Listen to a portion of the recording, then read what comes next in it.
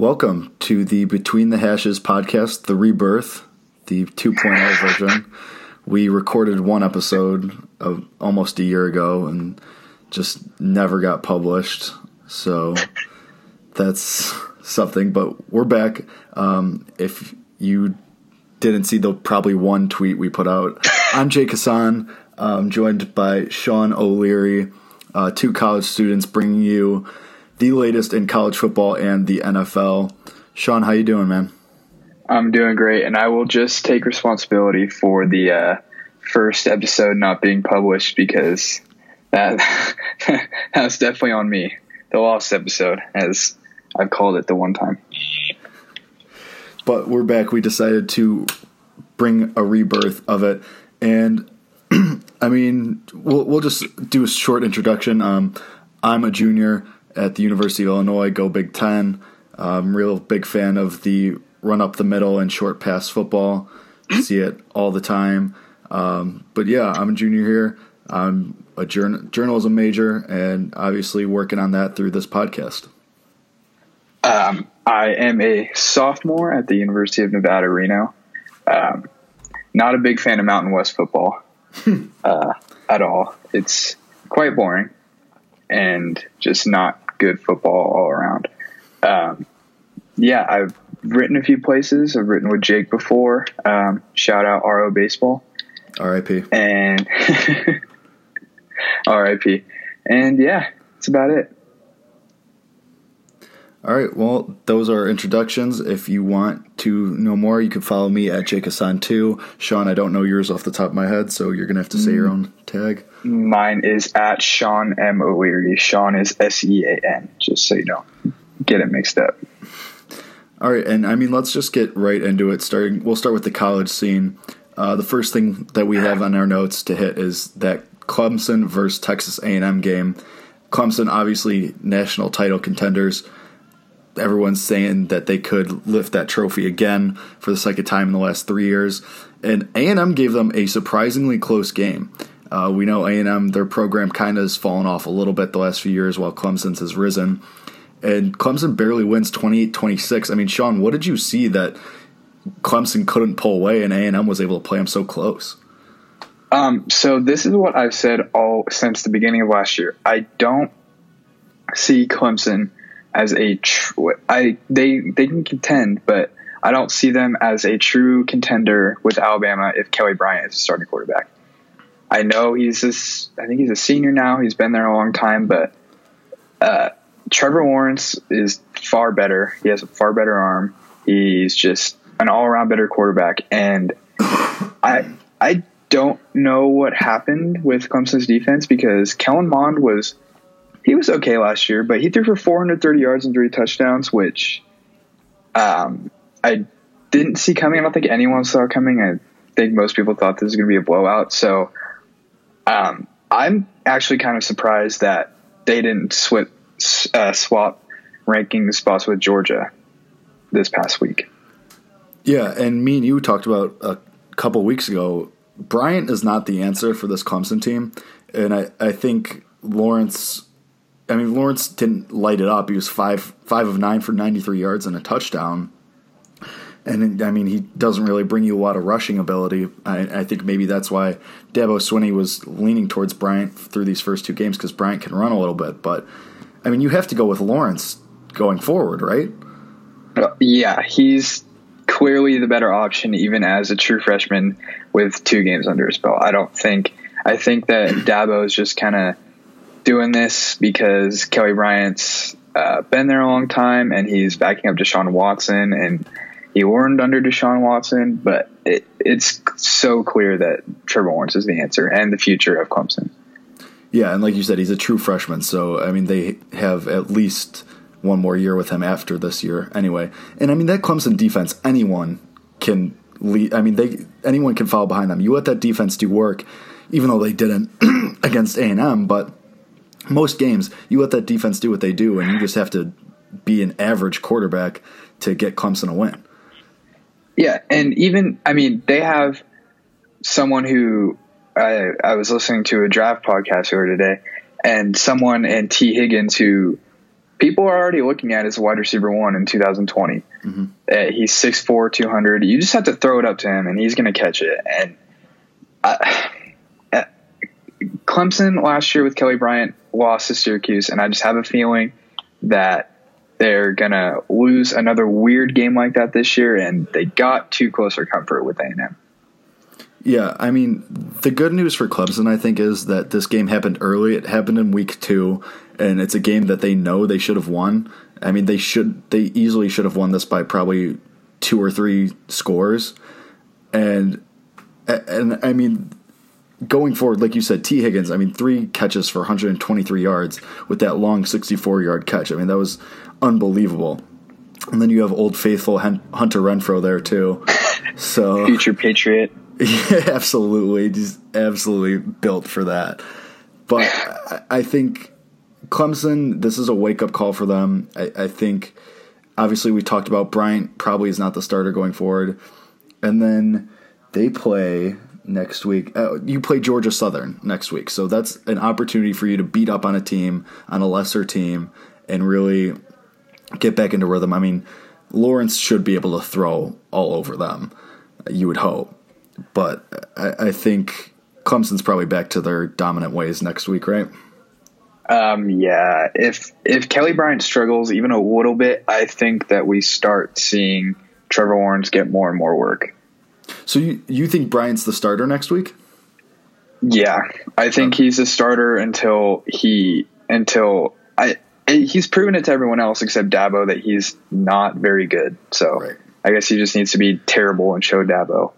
But I mean, he needs to be bad against Southern next week. Because yeah, exactly. I mean, if he can't make the throws against Southern, then you can't confidently go forward with him into conference play. No.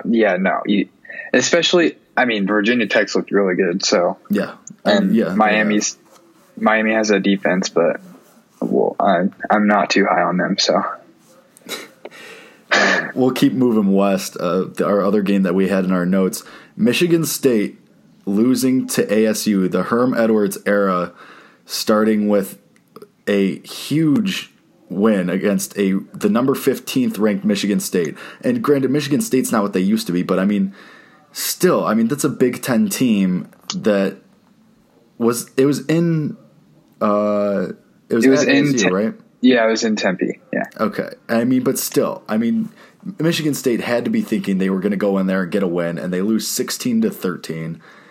I mean, that was probably the most surprising upset of so far. I mean, it's only been 2 weeks, but that's a huge upset for Michigan State. Yeah, and I mean, Michigan State has a first-round quarterback, so you should be able to go in and beat up on an ASU team that brought in a new coach, even if Herm Edwards might be the greatest college coach of all time. I'm not too sure yet. I mean, we'll see. But one thing that really there were a couple things. So Michigan State could not get the run game going, and that's part of what held them back. Their starting running back, LJ Scott, only had 17 yards, and it looks like he's hurt. I thought I saw a little blurb about it earlier. I can't quite remember, but yeah. And then for ASU, N'Keal Harry is a beast.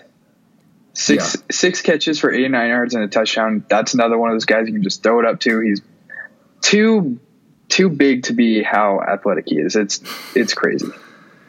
Yeah, and I mean, you mentioned Brian Lewerke. I mean, he did not look good. He didn't look comfortable at all. I mean, he had a touchdown and interception. I think he had a fumble too that he ended up recovering, but he didn't lose it. But still, I mean, ASU kept, like you said, a future first-round quarterback probably just on his toes the entire game. He just never really looked comfortable at all.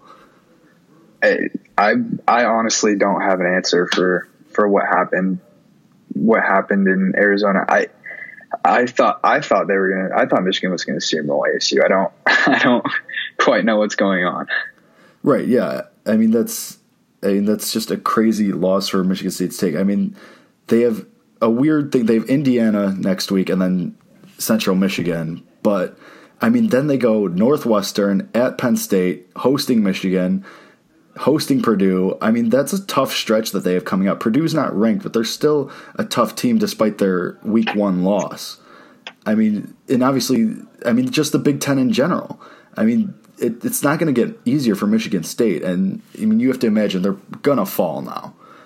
Their rankings. Yeah, they fell to 25, and if they don't get their act together, they could not be ranked the rest of the year, especially with that tough stretch coming up. I just don't. I thought Wilwerke was going to be like better than he has been. I guess you have to because he's going to be a first round pick, but he just looks so skittish in the pocket, and it's weird. It's not like Michigan State has a bad offensive line. I mean, it's not Wisconsin, but it's still a decent line, and he's got decent protection. Mm-hmm. I mean, I think. Go ahead. I don't really know what to say about this.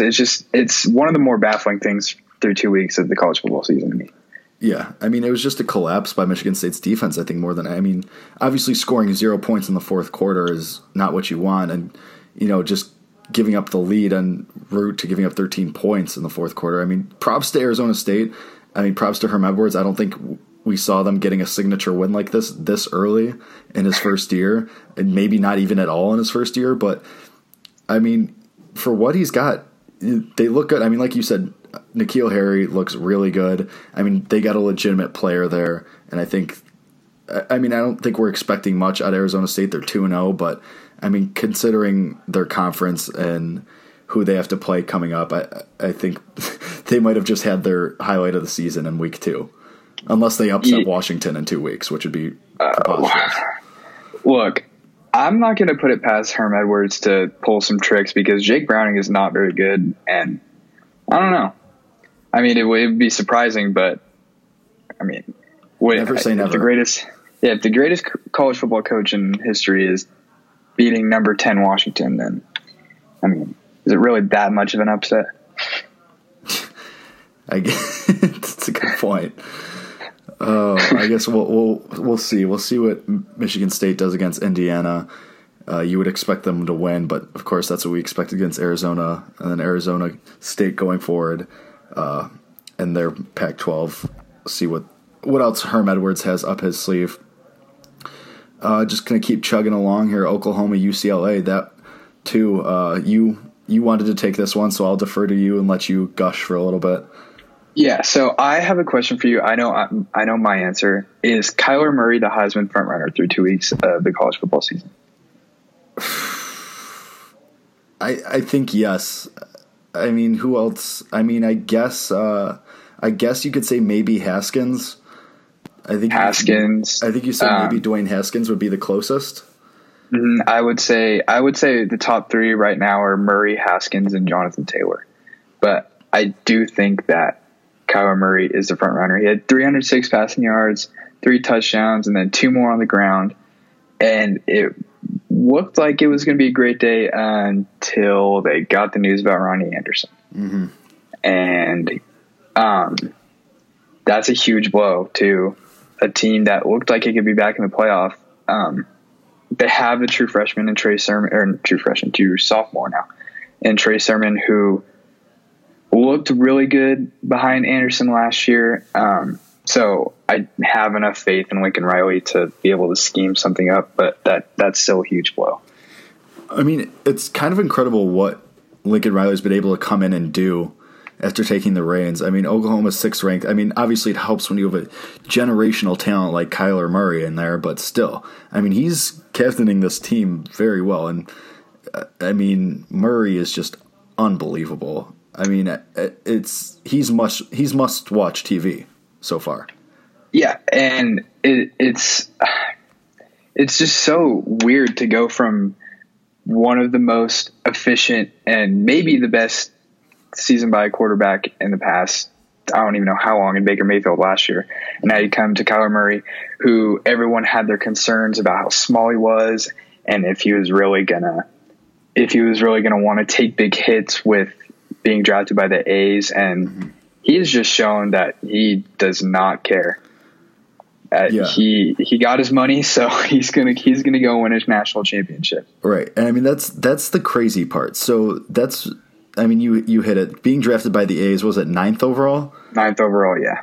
and gets a ton of money when he signs. And the Oakland A's say, go ahead, play football for a year, they said, right? 1 year?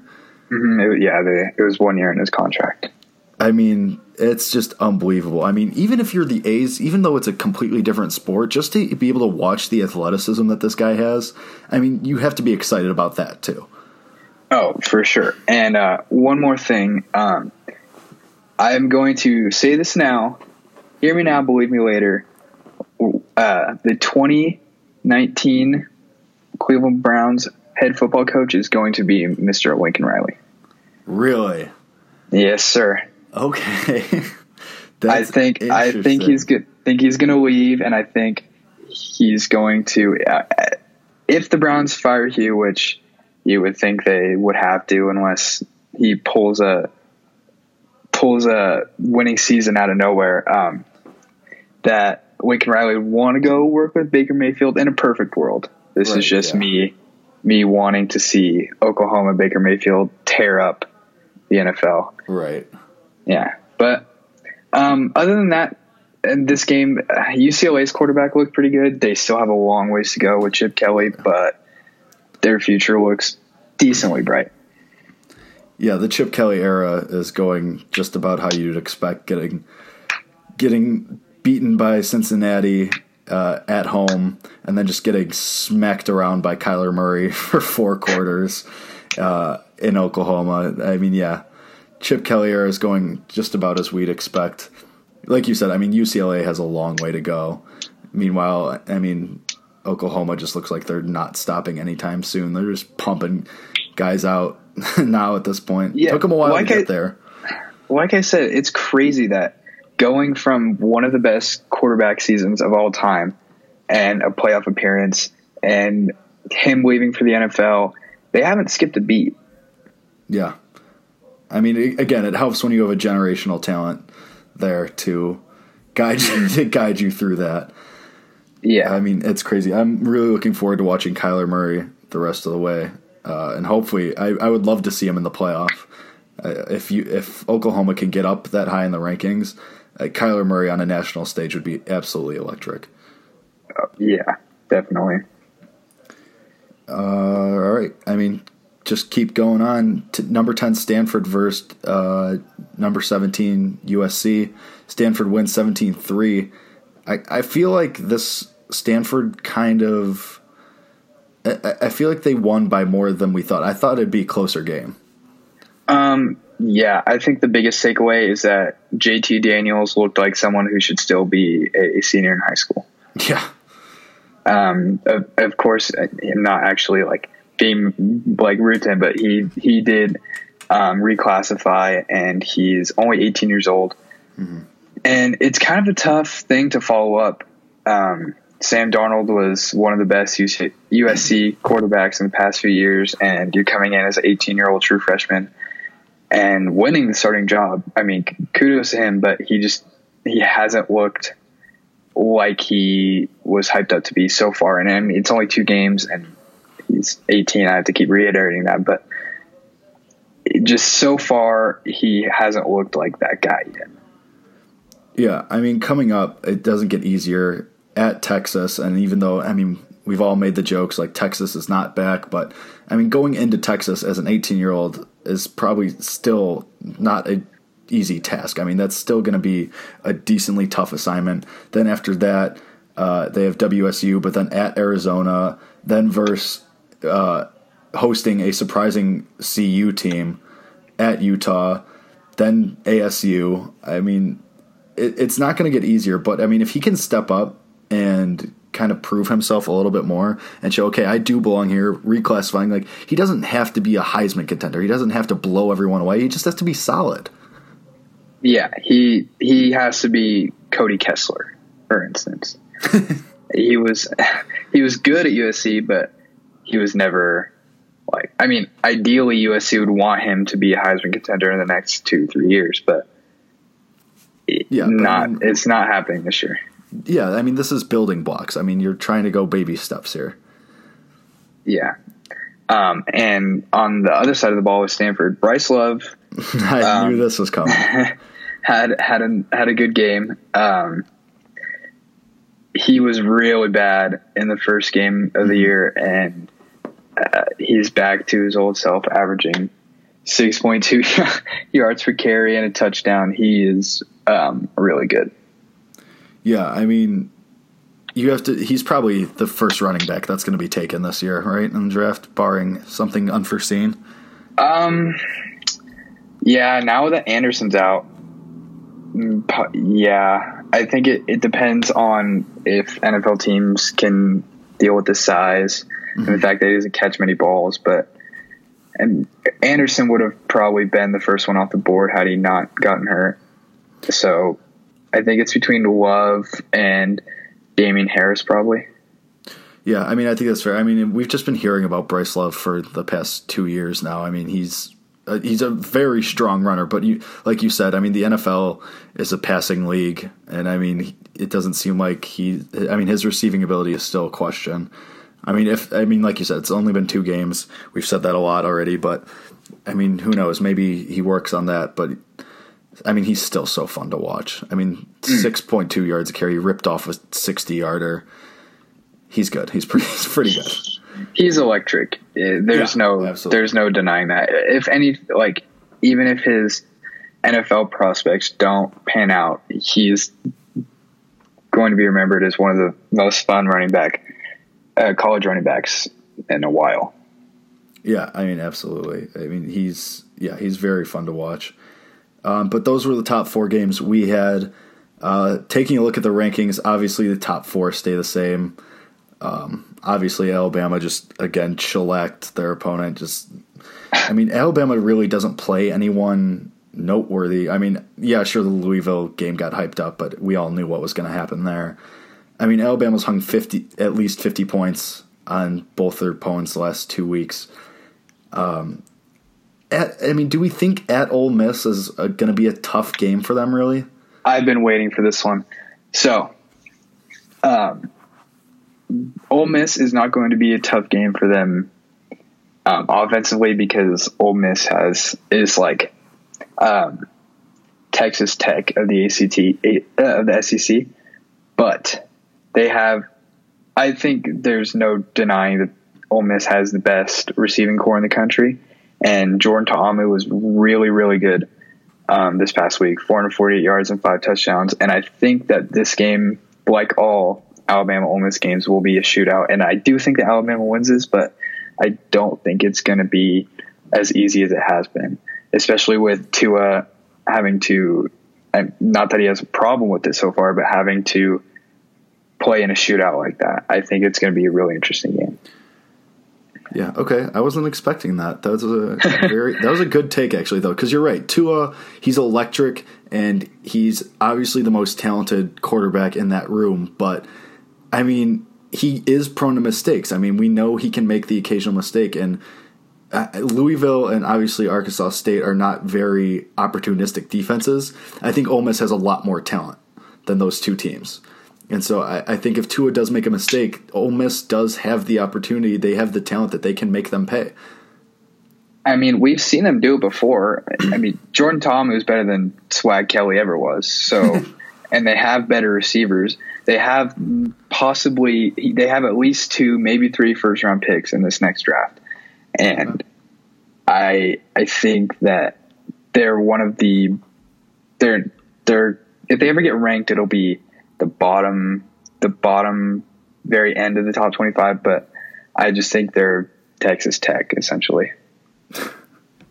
Texas Tech. Okay. Moving farther down – Oklahoma and Wisconsin swap spots. Wisconsin, I think they'll probably move back up there. I mean, they're just, I mentioned earlier, their offensive line is so good. But, I mean, I don't really have any issues. Stanford moves up a spot. Them and Washington switch from 9 and 10. I think you could make a case for Penn State being 10 and Washington falling out, but also Penn State still, I'm not sure I'm sold completely on them. But, I mean, other than that, I mean, the top 10 I really have no issues with. Yeah, so I would rather see I like that Ohio State's – this is more of a personal reason, but I'm glad that Ohio State's higher than Wisconsin because As much as I love Jonathan Taylor and I love the offensive line and the defense, I cannot stand watching Alex Hornibrook play football. And I don't think you're alone on that one, though. Oh, it is just. But I agree on Penn State. Miles Sanders looks really good. Mm-hmm. He looks really good. But without Joe Moorhead, I really want to see what James Franklin can do with the offense, especially without Saquon Barkley, without Mike Gesicki, without Deshaun Hamilton. So it'll be interesting. Yeah, it will be interesting, especially in a couple weeks when they host. No, they come to Champaign, actually. So that'll be interesting. But we'll get to that at the end of this college segment. I mean, other than that, the biggest thing is Boise State moved up into the teens. They were at 20 before. Michigan State, obviously, you said dropped 10 spots all the way down to 25. They're just hanging on at this point. Arizona State, Oklahoma State both move into the rankings at the very bottom. They're at 23, 24, respectively. I mean, who here, let's say we covered the top 10 in Penn State, so we covered the top 11. Who from 12 to 25 to you is the biggest threat to jump into, let's say, the top 7?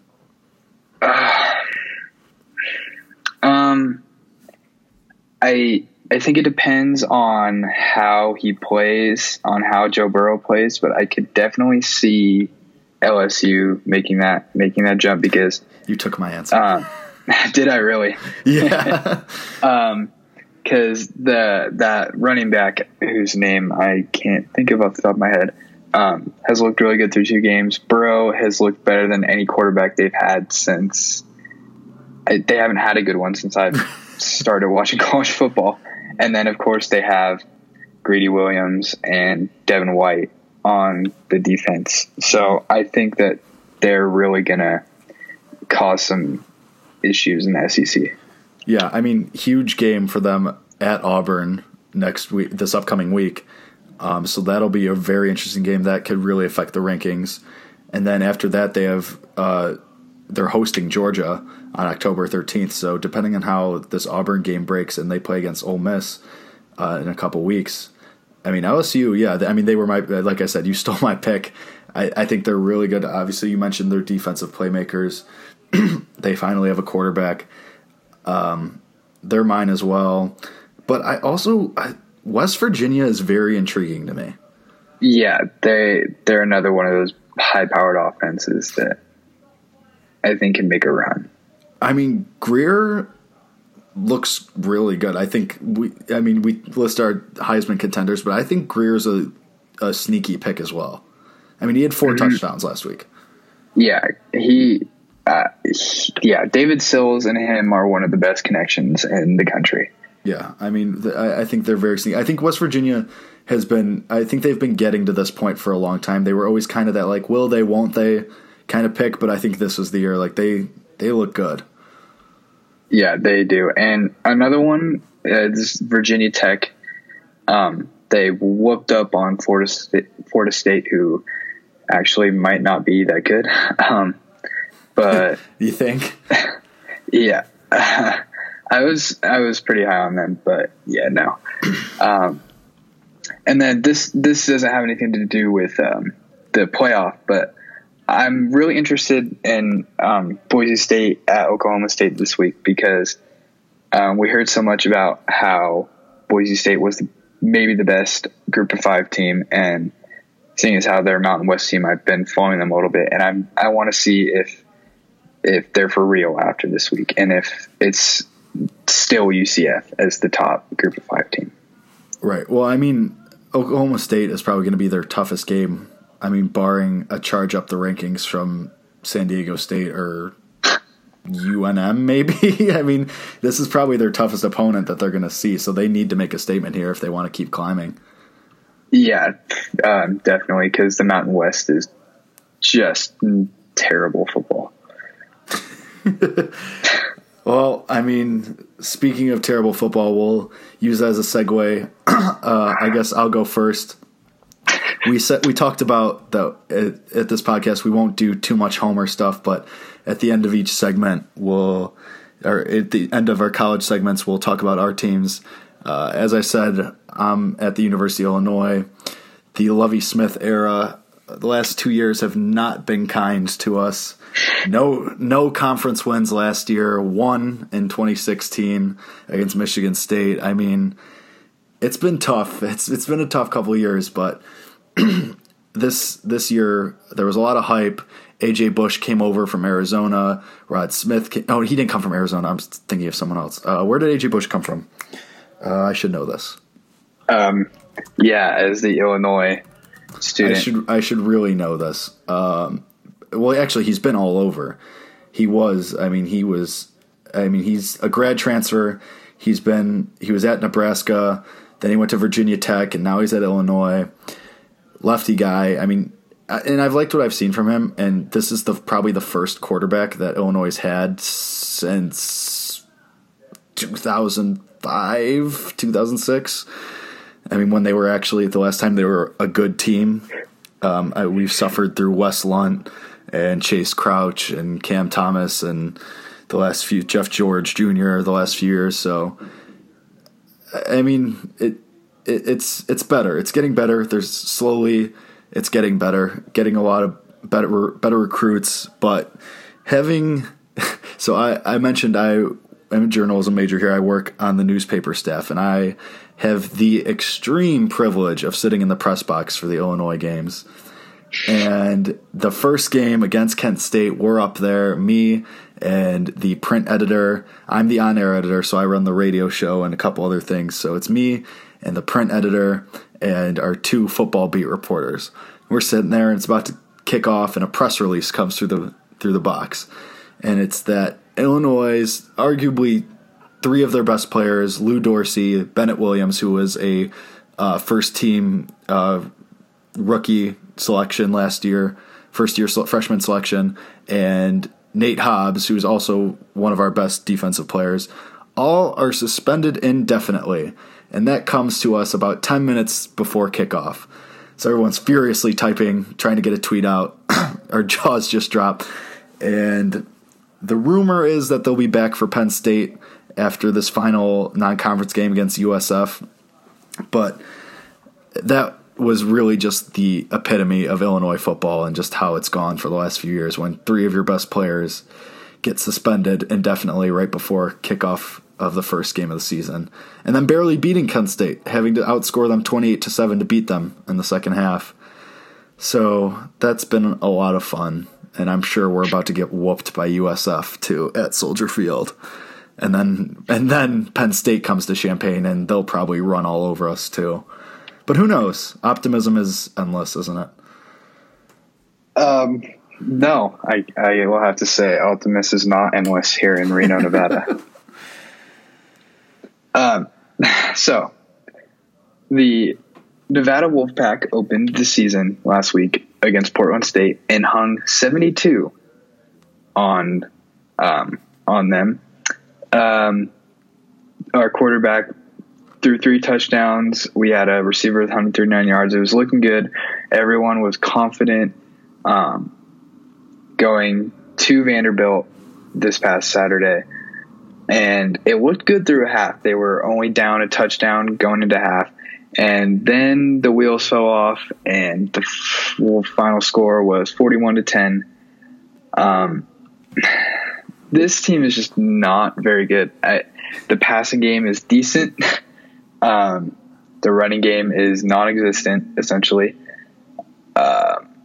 They lost their best player to the draft, who, when your best player is your offensive guard, you know you're not very good. And they have their schedule later on this year is Boise State comes to Reno. Then they go to Hawaii, which Cole McDonald leads the country in passing. And then they have San Diego State come here. So that's probably the 3 top Mountain West teams in a row. And things are not looking up. It's we're waiting for basketball season. Yeah, that's pretty much the same here. It's not, but yeah, so that's good. State of the Union for Jake and Sean's team. Or fun fact about the UNR basketball team, real quick. Sure. So the two best players, the Martin twins. Yes. They live across the way from me. They live in my apartment building on my floor. Well, all right. Yeah. So every time I see them, I get terrified because they're gigantic. Because they're enormous. Yeah. They're large men. Yes. People forget that basketball players are pretty big. Yeah. On to the NFL. On to the NFL. And let's not bury the lead here. Cleveland Browns and Pittsburgh Steelers tied a game. The Cleveland Browns did not lose. It's incredible. It's really incredible. It's a miracle, really. Just think about how tough, how bad you have to be for everyone to be excited that you didn't lose a game, you just tied a game. Yeah, right. I mean, there are worse starts to a revamped. I mean, Cleveland, I'm sure they were expecting a loss. I'm sure Pittsburgh was expecting to beat them. How Pittsburgh didn't beat them is beyond me. But a tie, much less, not that just the Browns didn't lose, a tie. I love ties. So great. I do not like ties, especially on opening week. My roommate and I were sitting out watching the Red Zone, and they just had the Browns game on full screen. And when Boswell missed the kick, was it in the fourth quarter? We were ecstatic, and then Ben throws a pick, and then Gonzalez gets his kick blocked, and Tyrod throws a pick, and it was just Tyrod Taylor threw 40 passes in this game. Yeah, that's what I was going to read. Tyrod Taylor looked terrible. Yeah, he looked awful. Did not look good. He did not look good 15 for 40 at all. for 197 yards, a touchdown and an interception. I mean, he had a QBR of 42.6. He ran for another 77 yards and another score, so that helps a little bit. But Tyrod Taylor looked absolutely terrible against the Steelers' defense that's very middle of the road. Yeah, so the one touchdown was to Josh Gordon, and that was all of Josh Gordon. Josh Gordon went up, made a play, incredible catch. Mossed whoever was covering him, and then tried to do the same thing, and then just horribly underthrew it. It was not a good throw at all, and maybe it was the rain, but I mean, you're in Cleveland, dude. The weather's not great. Yeah, I mean, and it's not like he hasn't played in bad weather. He played in Buffalo. Yeah, exactly. I don't know. I think we're going to see Baker Mayfield sooner than we thought. Yeah, someone who we're not sure when we're going to see, Le'Veon Bell. I mean, Connor looked pretty good. James Conner looked pretty good. He looked pretty good. I mean, 31 carries, 135 yards, averaged over 4 yards a carry, 2 touchdowns. Was also involved in the passing game, caught 5 passes for 57 more yards. I mean, he's doing the Le'Veon Bell things. I mean, he's doing it. I mean, again, this is against Cleveland, so you can't really base too much of it. But, I mean, he ran with authority. He made some nice cuts. He looked like a running back one. I mean, he looked really good. Yeah. So let's not bring up Le'Veon Bell because I took him second overall in my fantasy league. Yikes. And I am very upset about it. But yeah, James Conner looked really good. It just kind of seems like the type of offense that you just, I mean, obviously, okay, no one's Le'Veon Bell, but right. No, I said that facetiously. Yeah. But it's just like saying that, it's like, it just seems like running backs step into the offense and shine. Like D'Angelo Williams was really good when Le'Veon Bell was hurt or suspended. And then James Conner just blows the doors off of Cleveland. And I mean, and this is a pretty good Cleveland run defense. I mean, they had Myles Garrett, Emmanuel Ogbah. I mean, they're good. So it's impressive. Yeah. So we'll see. Up next for the Steelers is Kansas City. I'm assuming we're still not going to see Le'Veon. So James Conner, time for him to show. I mean, because the Chiefs still have a decent defensive front. They still have a decent front seven. Yeah, but we'll see. I mean, that's it. You know this tie is going to just completely mess up the playoff picture going forward. It's gonna screw everything up, and I can't wait. It's gonna be hilarious. Why are I don't understand how there are still ties in the NFL. Yeah, I don't get it either. It's extremely weird. Just take college's overtime rules. It's not that difficult. No, it's not. It's not like the college players haven't done it. It's not like the NFL players haven't done it. So that's weird. That's my pet peeve. I mean, just continuing with weird things. Ryan Fitzpatrick is alive and well. I mean, that was unbelievable. I mean, that was one of the weirder things that we've seen at only week 1. So in my notes, I have just like some stats written down for each game. Sure. And the first thing I wrote under Bucks at Saints was, what the hell happened? Bro. Sure. Yep. Sounds about right.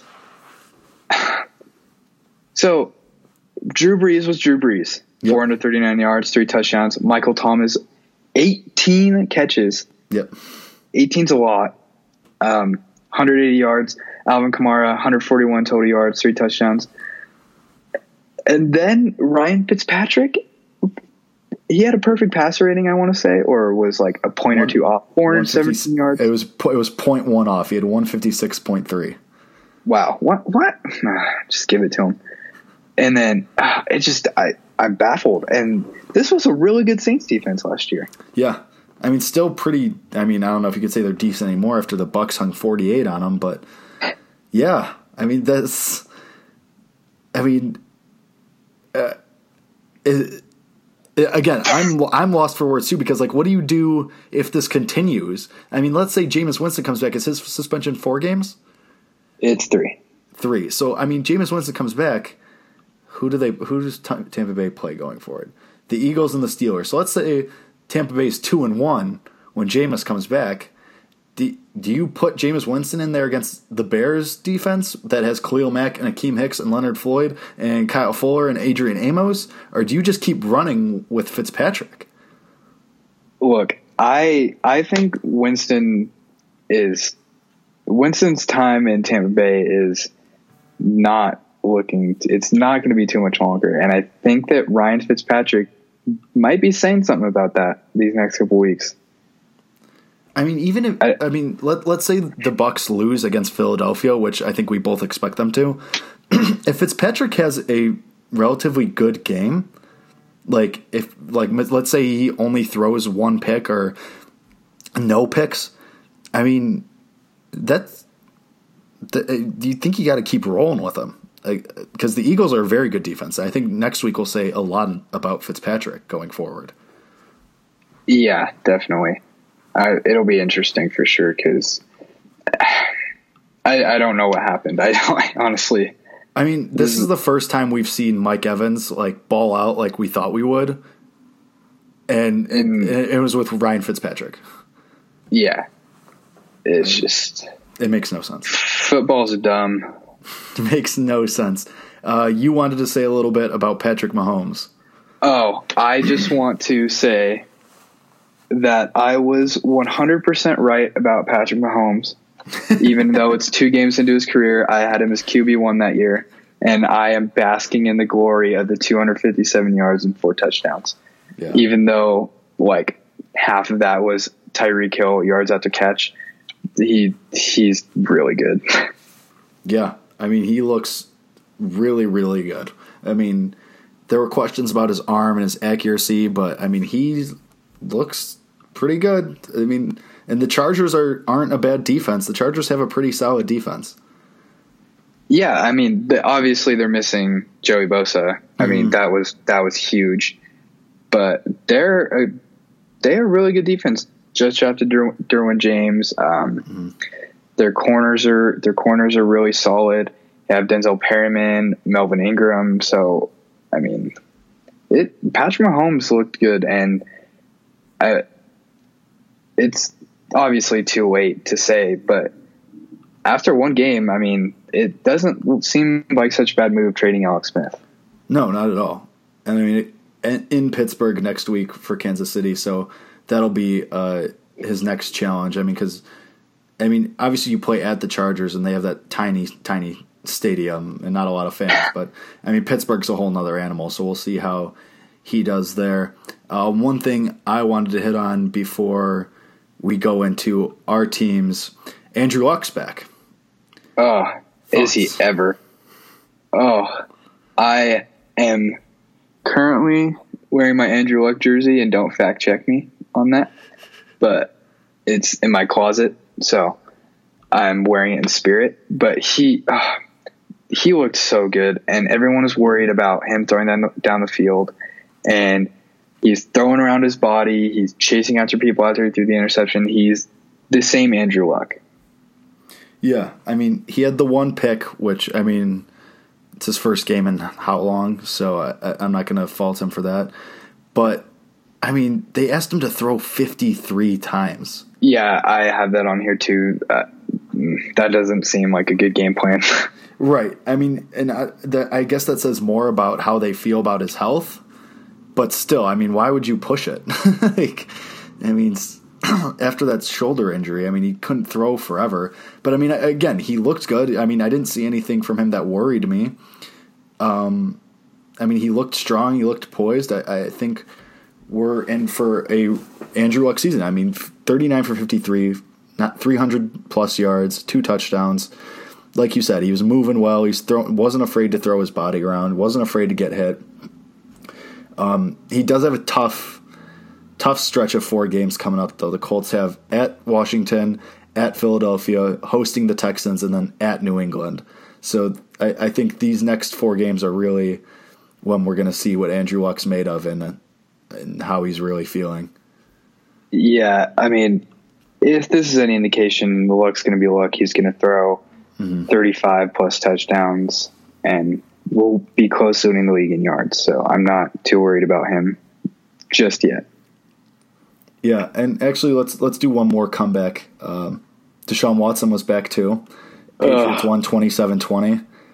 Again, a close game. The Texans played New England really close once again. I mean, Watson didn't have a great game. I mean, he only hit half of his passes. He had a touchdown and an interception. Ran for 40 yards on 8 carries, but I mean, he showed that same connection with DeAndre Hopkins. It looks like they're going to go right back to what they were before. As long as Watson can come back and just keep building on this, I mean, I think he'll be fine. I think he'll be playing just as well as he was last year before he went down. Yeah, I think he's clearly missing Will Fuller, who was another one of his favorite targets. I don't know if he's going to be as good as he was last year because I don't know how sustainable 9.7 touchdown rate is, but he looked good, especially going up against a Patriots team that is probably going to have the AFC run through New England again this year. So yeah, you would imagine. It was a tough assignment the first game back after an ACL tear, but he looked fine. Yeah, and he gets the Titans next week, so that'll be a good follow-up game for us to see really how Deshaun Watson's progressing. Yeah, definitely. And now we get to – actually, I'll go last this one because I went first last time, and I think we should end on mine. So you go with your Jimmy G fandom. You go first. Okay, so look, as much as I like to joke about how perfect Jimmy Garoppolo is, he's not. And I knew that even before today, despite what a lot of people think. Look, this is a tough assignment week 1. His number 1 receiver in Marquise Goodwin goes down, doesn't catch a ball all day. His top 2 right guards get hurt, and so they have to move first-round pick Mike McGlinchey from tackle to guard and play the third string guard at right tackle because they didn't trust him there. And that obviously that's going to help, but Garoppolo has to stay more consistent. He constantly is missing high on passes. Sometimes he stares down receivers. There was one throw to Dante Pettis where he stepped up in the pocket collapsed. He rolled out and basically off his heels without looking through just an absolute dime to Dante Pettis in the back of the end zone for a touchdown. That there's no run game. And then of course the 3 interceptions, one of them, Kendrick Bourne says he ran the wrong route. I don't know. And then another one was again Garoppolo overthrowing Pettis, and then the last one was his worst throw as a 49er. That interception to Harrison Smith was just awful. And on the defense, it was not good. And then on the defensive side, they actually looked pretty good. DeForest Buckner, who might be the most underrated defender in the league, 2.5 sacks. He's really, really good. And a lot of people don't know about him just because San Francisco hasn't been relevant the past few years. But when they're on the rise with Kyle Shanahan, Jimmy Garoppolo, I think a lot more people are going to start noticing DeForest Buckner. And they had a rookie linebacker, Fred Warner, out of BYU, make his debut today. He was all over the field. He looked really good. 11 tackles, couple for loss. When Reuben Foster gets back from suspension in week 3, that's going to be one of the more dangerous linebacker duos in the league. No, I agree with you. I wanted the Bears to take Buckner when that draft happened. Obviously they didn't, but I mean, he's a hell of a player. And like you said, Warner too. I mean, he's also really good. I mean, he's very solid. But your boy Richard Sherman too. Sure. But Sherman, no passes defense. I don't think no. But I mean, what'd you think? I mean, as expected from him. Yeah, I mean, he got kind of cooked on one play from Stephon Diggs, but he was only targeted twice yesterday. So it was kind of hard to evaluate him. The Stephon Diggs touchdown was with Ahkello Witherspoon in coverage, and Witherspoon just has to get better. He's going to be really good. I'm really excited about his future, but there are just a few more things that he has to work on, especially in coverage. And, I mean, for the 49ers, like, there was a lot of hype for them. To go and open your season in Minnesota, I mean, that's a tough first game. And look, Garoppolo especially. I mean, that secondary is preposterous. Yeah, and look, as bad as Garoppolo played, it's not like the Vikings blew the 49ers out. Right.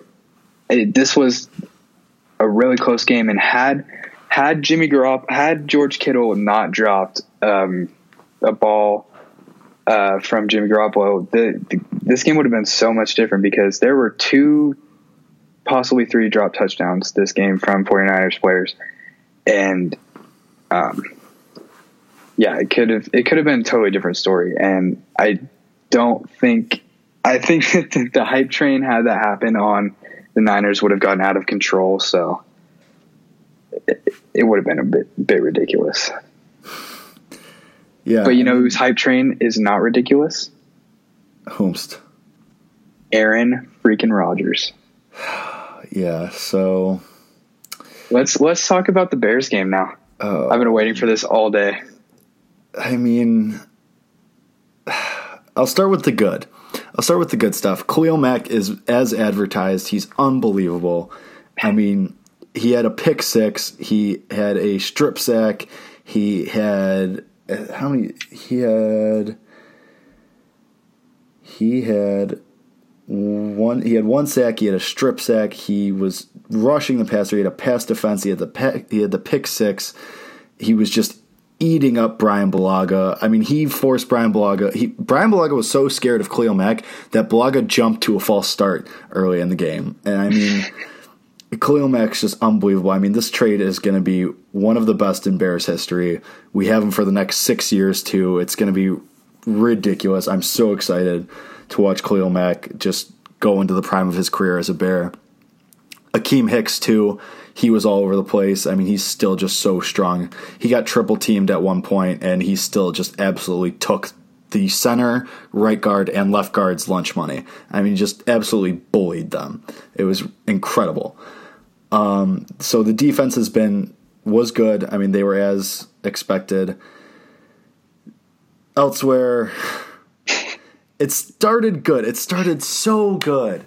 You go out to a 17-0 lead at halftime. The first drive was so beautiful. Hitting Allen Robinson, hitting Taylor Gabriel. Mitchell Trubisky is making these throws. You're seeing some funky formations. Nagy's mixing it up. He split Charles Leno out wide a couple times. I mean, it was ridiculous. I was so hyped up. I was so happy. Everything looked great. I mean, Lambeau Field was silent at one point in the second quarter. And then Rodgers went out with an injury, comes back to start the second half, and everything fell apart. Aaron Rodgers did Aaron Rodgers things, just brought them all the way back. The Packers scored all 24 of their points in the second half, beat the Bears 24-23, had a couple unbelievable throws that only Aaron Rodgers makes. That throw to Allison in the back of the end zone was ridiculous. I mean, it's just it was incredible. And I mean, but the thing is, you're the Bears. You are up 17-0 at half, and then you score 6 points in the second half. You get a field goal in each of the last 2 quarters. And I don't know what happened. I've thought about it so much. I've read absolutely everything. I've looked at all the clips. The defense was playing well. The offense and defense are feeding off each other. Everybody's playing well. Everything's great. They had their foot on the Packers' throat. And then it just Nagy closed the playbook. There's no other way to explain it. He closed the playbook. He went so conservative. I don't know what voodoo magic John Fox was pulling, but Matt Nagy became John Fox there. He just went Are you really a Andy Reid disciple until you take your foot off the gas towards the end of the game when you're up by 20 points? I saw that. I saw that tweet too. It hurt me. You have Allen Robinson and Anthony Miller and Taylor Gabriel, and then you just stop using them. I mean, Nagy fell in love with the screen pass, which only one of which went for more than 3 yards all game, and he fell in love with gadget plays with Tariq Cohen.